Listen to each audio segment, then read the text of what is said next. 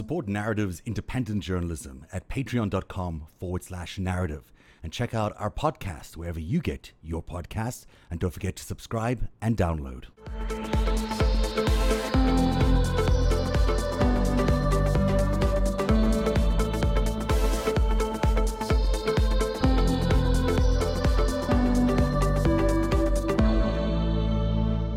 If, say, you were the president of the United States on January, 21st, and you've got some things to do on what would be the first things you guys would do as incoming president? Oh, put science back on the front burner, I guess. Mm-hmm. COVID. Ron Klain, everybody mask up. I call all the governors in and have a conversation about, that's the number one crisis, right? That is it. And deal with it and put logic and science and rational individuals back at the top of the decision-making process here, and really, they have to. What else could they possibly have on their agenda at this point? It's going to be even worse by January. I think COVID's, for sure. They've indicated, there are indications out there that, the Paris Accord and rejoining WHO are going to be among the first moves, which tie in exactly with what you've been talking about, sort of re-engaging the scientific world and re-engaging on climate change, I think is also as important. But for sure, the COVID-19 is at the top of the agenda, so that might be one of their first moves. Greg, what are you thinking? Yeah, I think that's the case. And he's, in a sense, FDR, when he took office, did not have a big inaugural thing. He didn't go to the balls. He went right to the White House and went to work immediately. And I think Biden's going to do the same thing. I think he has to. I think there can't be any, celebration. We're not you don't celebrate 500,000 people dead, because that's what it's going to be at that time. If we're lucky, it will be that few, right? Yeah. He's going to have to go in there and sign executive orders, rip up stuff Trump has done. And just the mask thing alone. And whatever little executive orders he can do will save lives. If we shut down now, it's so awful that he just can't take over now. If we shut it down after Thanksgiving and reopen on January 1st, a lot of this would be so much better. But there's such resistance to shutting down. I don't get this, because no matter who you talk to, it's sort of a fait accompli. No, we don't want to shut down. But really, shutting down is about the only thing that is going to fix this in a hurry. Everything else is going to be a short-term measure. It's not going to fix the problem. So why is there such resistance to this idea of shutting down? Well, why is there such resistance to mask wearing? Well, true. It's the same thing. Good point. Yeah. It's not just, I understand actually the not shutting down. I understand it. If you're a parent in New York and you have a job and you're living, paycheck to paycheck, and they've just shut the schools down, you got to figure out what to do with your 6-year-old. That's my worst nightmare would be in an apartment with 4 toddlers. Right. Or 6 elementary school kids on Zoom. All of these women, 5 million women have lost their jobs in this period because they have had to go home and sit with their kids. So I get the not wanting to shut down. I get the resistance, and I understand that for a lot of people, it's a big problem, and especially since there's no net for them. There's no social net. But the mask thing is what I don't understand. I just don't understand it. It's uncomfortable, but to resist that and to say, let's, like Bannon, let's behead Fauci for urging this. They had the post office could have sent masks to every man, woman, and child in America at the beginning of this. They were going to do that.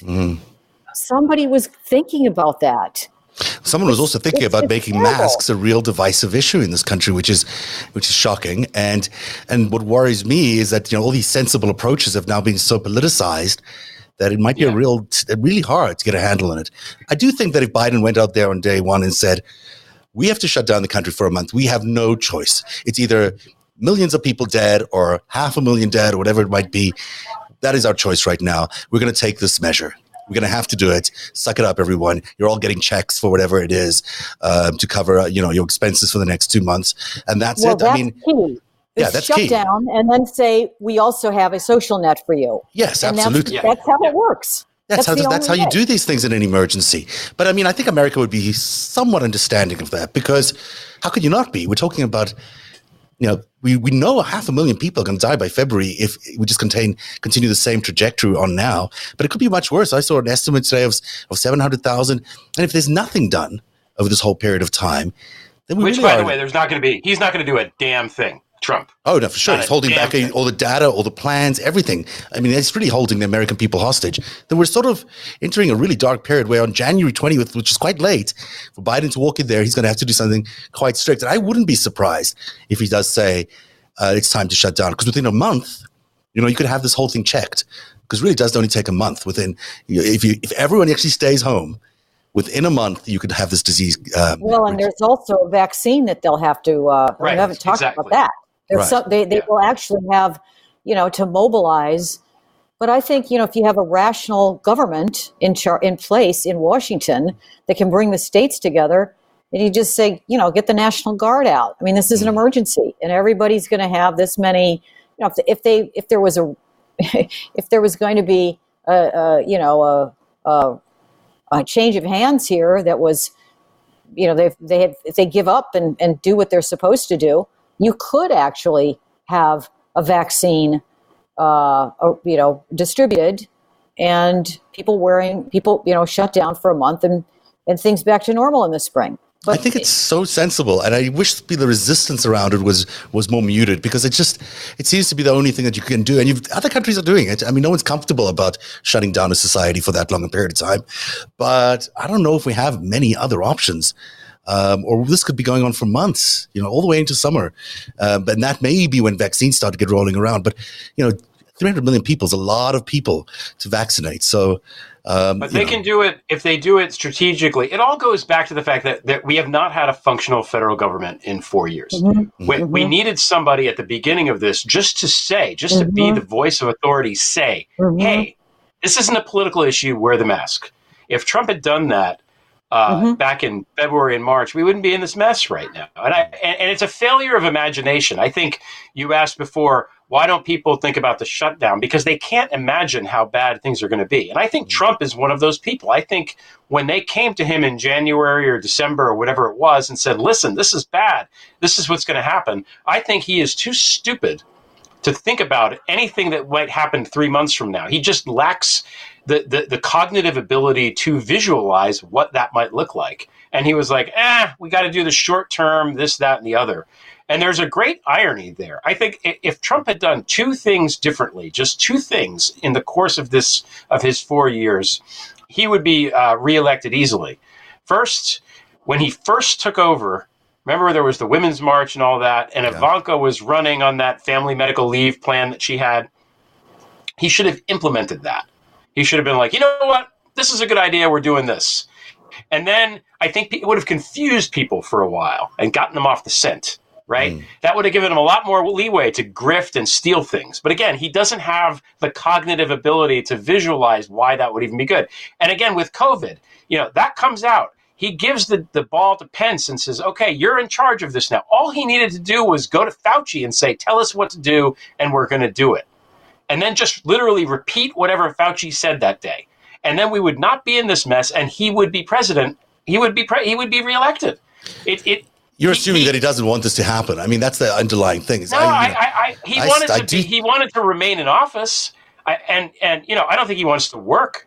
How hard is it to just tell somebody else, hey, whatever this guy says, that's what we're going to do? That's all he had to do. He didn't have to do anything.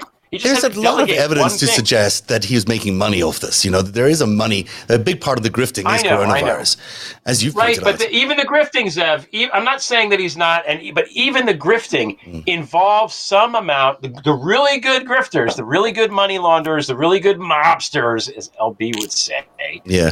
Think about things in a big picture and in a long view. It's not just this week, this month. It's what about 6 months from now? What about a year from now? What about 5 years from now? What's going to go on with the money? He's like, that thing where they put the marshmallow in front of the kid and they're like, eat the marshmallow now, or if you wait 10 minutes, we'll give you 3 marshmallows. Before they even formulate the question, Trump has shoved the marshmallow up his nose because he thinks it's a fucking brick of cocaine. Well played. Well done. I think you're right at a lot of that. I think at the end of the day, he's been a kind of a buffoonish, clownish, almost a lampooning of himself. Like he's not been a real, if he's not even being the real criminal that we expect of him, he's sort of been a bad imitation of one. I want to move on to say one thing. The delay in panic, in causing a panic, which is what he said he was trying not to do. The benefited the market. The insider trading that went on, Loeffler and the rest of the Senate chairman, the committee chairman of the health committee. I mean, they all got rich off of this. They did. It wasn't just him being dumb. He was doing this because he didn't want this. People were going to get rich off of it. I mean, I agree with you that he can't think 3 months ahead. Yeah. And then I think once they got into it and saw, that this was shit hit the fan, was when they realized, and now we can try, we can further our Bannon-esque smash the administrative state experiment and throw it all to the states and make them fight over this, which is what they did. That's it's an outrage. The scandal of what they did with what happened with the CDC and how it had been delegitimized and I mean, the guy who runs it is an evangelical Christian. He's superstitious. Redmond.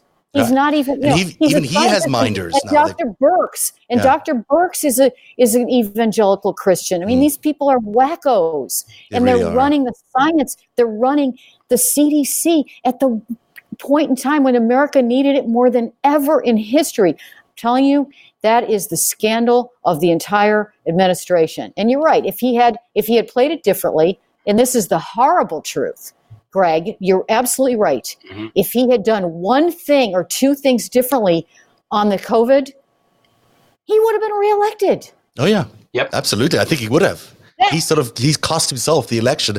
And the only reason I can think that he would do that is because he was making a fortune off it, or him and his cronies were making a fortune off it. Or in the short term, though, I really think in the short term, he saw dollar signs in his eyes for tomorrow and the next day, but not beyond that, and didn't understand the long-term ramifications. That's how he's lived his entire life. He just falls into shit, gets out of it, dusts himself off. If something doesn't work out, he goes to the feds and rats out his mobster that he's working with and moves on to destroy the next thing. He's lived, what is he, 74? It's been 74 years of the same shit. And maybe at the end of the day, they thought they'd be close enough in the election that they could actually run this little Hail Mary pass to the Supreme Court and win. I mean, that's maybe what they really thought would happen. And they still might. But what's not going to happen, this is my transition to your story about the Heartland. I want to play you a little clip about the Heartland terrorists. These are the Whitmer conspirators, the people who tried to kidnap her and who threatened to do all sorts of incredibly malicious things to Michigan. Inside newly discovered filings, 2 new alleged plots in the ongoing case against 14 men who are allegedly planning to kidnap Governor Gretchen Whitmer. According to recent filings, members of the group had a Plan B, but it was initially Plan A, to storm the Capitol with 200 men and, quote, take hostages, execute tyrants, and have it televised. The plan, they said, would take roughly 1 week, adding no one is coming out alive. The original Plan B was less complicated. The group would storm the Capitol while the legislature was in session, lock the doors, and burn the building to the ground.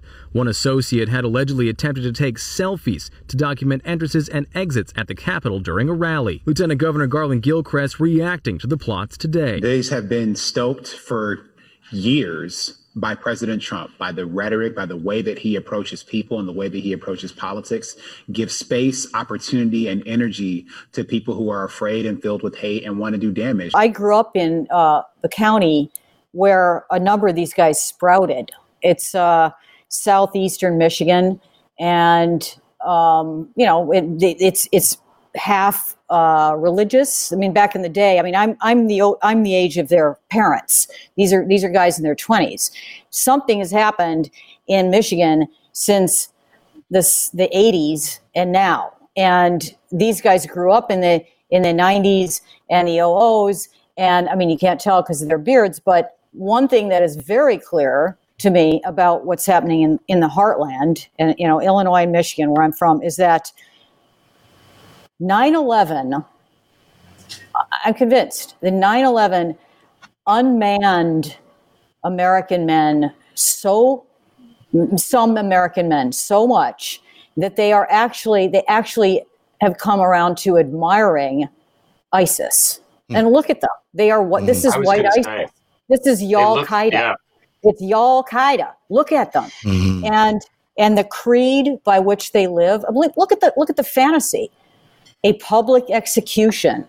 But I mean, they're not obviously they're not Muslim, but they've taken the creed, the misogyny, and the fantasies of violence, and this kind of American homegrown concept of liberty, freedom, liberty. They think they are patriots. And if you read about what they were, they think that it's all about liberty and that their liberties have been curtailed. Now, where are they getting that? Well, they come from this area. It's not far from Detroit. All of them are. I mean, they're rural areas, but they're also there's one county off from Detroit, and then there's one more rural. The area around Detroit, the county is white. It's 99.9% white where these guys come from. The city of Flint is about 45 minutes away. Detroit, the urban wasteland of Detroit, post auto industry, is right down the road, and this is where they come from. So, I'm just really interested in, and I'd like to hear what you guys think. Where does this philosophy come from that they adhere to? And is it, can we blame Fox News and right-wing radio and the siloing off or of information? Or do they, some of them are veterans. Some of them have been in the Marines and they are, they're military guys. Or like McVeigh, are they anti-government because they were in the military? And anyway, I just, the bottom line is they're a bunch of doofuses, and thank God they fucked it up. But they're doofuses that have been put up to something. They're the mentality, the philosophy of it really bears study. We need to understand what's going on there. I mean, I grew up in Michigan and Illinois, and I was started out in Springfield, Illinois as a reporter, state capital. Lincoln's grave is there, and Lincoln shrines are everywhere. A couple years ago, after Trump got elected, the Times had this cover story on the farmers within 10 miles of Springfield flying Confederate flags over their farms. What's happened in the heartland? That's the heartland, and they're literally from a town called a township called Heartland. And I just think there's something going on, and obviously, bears a lot of study. And I think it's not just Trump that's behind this, but Trump obviously unleashes it, and it's not going to go. It's not going to go away I think this is here to stay. Go away. It's been identified as a potential, armed insurrection. Like this is a real threat to America in the future. It doesn't necessarily have to happen now. Greg, what are your thoughts on that? I mean, I think that was really good, really interesting, because I don't know much about this. I haven't paid as close attention to it, but yeah, when they show the picture of the people all in the row like that, they look exactly like the 9/11 people. I mean, that's what they look like. And you say they're not Muslims, but the heavy duty ISIS people aren't really Muslims either. They take some aspects of it and pervert it, and it's based on misogyny and the loss of power and the loss of territory and the loss of sovereignty and all of those things. And what you said, manliness. Osama bin Laden, when he was starting, I think one of the grievances that he had was that the Saudis were so dependent on the United States military that they had become effete in their own defense, and it infuriated him that the Arab people, who are warriors from back when, I mean, back from 650, whenever it was, when they came out of the desert and conquered so much territory. They've been great warriors, and now they've been reduced to parading around in these shiny palaces while we come and defend them, or Israel defends them, or whoever. And it infuriates them. It strikes at their heritage and their pride. And I think there is absolutely if you think about it that way, a parallel between people in the heart. I don't know whatever you want to call them, disaffected young people in America who feel like things are passing them by. There's no more industry. The jobs that they would have had 50 years ago aren't here anymore. Whatever the reason. Another thing that I thought was, I hate Michael Moore with the fire of 1,000 hells. I hate that guy because I think his movies are simplistic and dumb. And that the gun movie Bowling for Columbine. It always bothered me because the conceit of that movie was him saying, why in America do we have the problem with guns? Canada has guns, Japan has guns. Why is it in America? But he never stops to consider the fact that what it means to be Americans. Like we are trained to be the policemen of the world. We have the nukes. We go there and kick ass. We have this mental image of ourselves as a nation that we don't lose wars, and we beat Hitler and we beat the Soviets, and we're going to beat everybody, and we're the global hegemon or whatever. And that's deep in people's psyches, particularly young men. And another thought that just popped into my head is that we really, aside from the tours in Afghanistan and Iraq, there has not been a big war of the kind that's united a generation in my lifetime. Since the end of Vietnam, and even that people were trying to get out of more than, it's been since World War II, when there was a war in this country that we said we have to band together and go defeat the bad guys. It's just the terrorism stuff sort of looked like it was going to be that for a time, and the moment passed. And I think this generation of people got themselves ready to want to fight that particular power. I don't know. I think it's all of those things. It's very complicated, but it's really well spoken. I think that the whole there's so many similarities between the Al-Qaeda playbook and the ISIS playbook and what these guys have been doing, and down to the vans, the vehicles, the flags, all the iconography is so similar, but also in the way they were recruited. I mean, the sort of back channel forum universe where, you go if you're a disaffected male, and you find all these, confined community amongst others who are so disenchanted with their world. And that is a ripe for any sort of intrusion by foreign governments or anybody else who wants to create this sort of, insurrection in the country. And I think that's basically what they're trying to do. And I think the thing about ISIS that people fail to recognize is that ISIS makes a lot of money, or had made a lot of money, just by smuggling oil. That's basically what it did. It did that. It took artifacts out of Iraq. That was another side business. Antiquities, huge antiquities market. And sometimes they ran people from place to place, maybe some gun running along the way. But they were $1 billion business in addition to being, a terrorist organization or a potential wannabe country. So, there's something else that we may be missing in this. In these heartland terrorists, or this group of disaffected men, that maybe there is more to it. Maybe there is money or something else, or an undercurrent of the underworld that's also coursing through that maybe we haven't been able to see yet, but it certainly exists in the ISIS version of these people. But it's a really interesting slice of where America is right now, and we sort of have to face that, I think, if we hope to ever become a united country again. I mean, we can't sort of get beyond this until we figured out what's going on with this group of people. Yeah, I don't think I know what you're saying, but the ISIS is a thug. It's basically a mafia of a sort. It's a thug. It's a terrorists, but they're financed by criminal activity. Yeah. And I'm not sure that's what's going on here with these guys. I think it's, they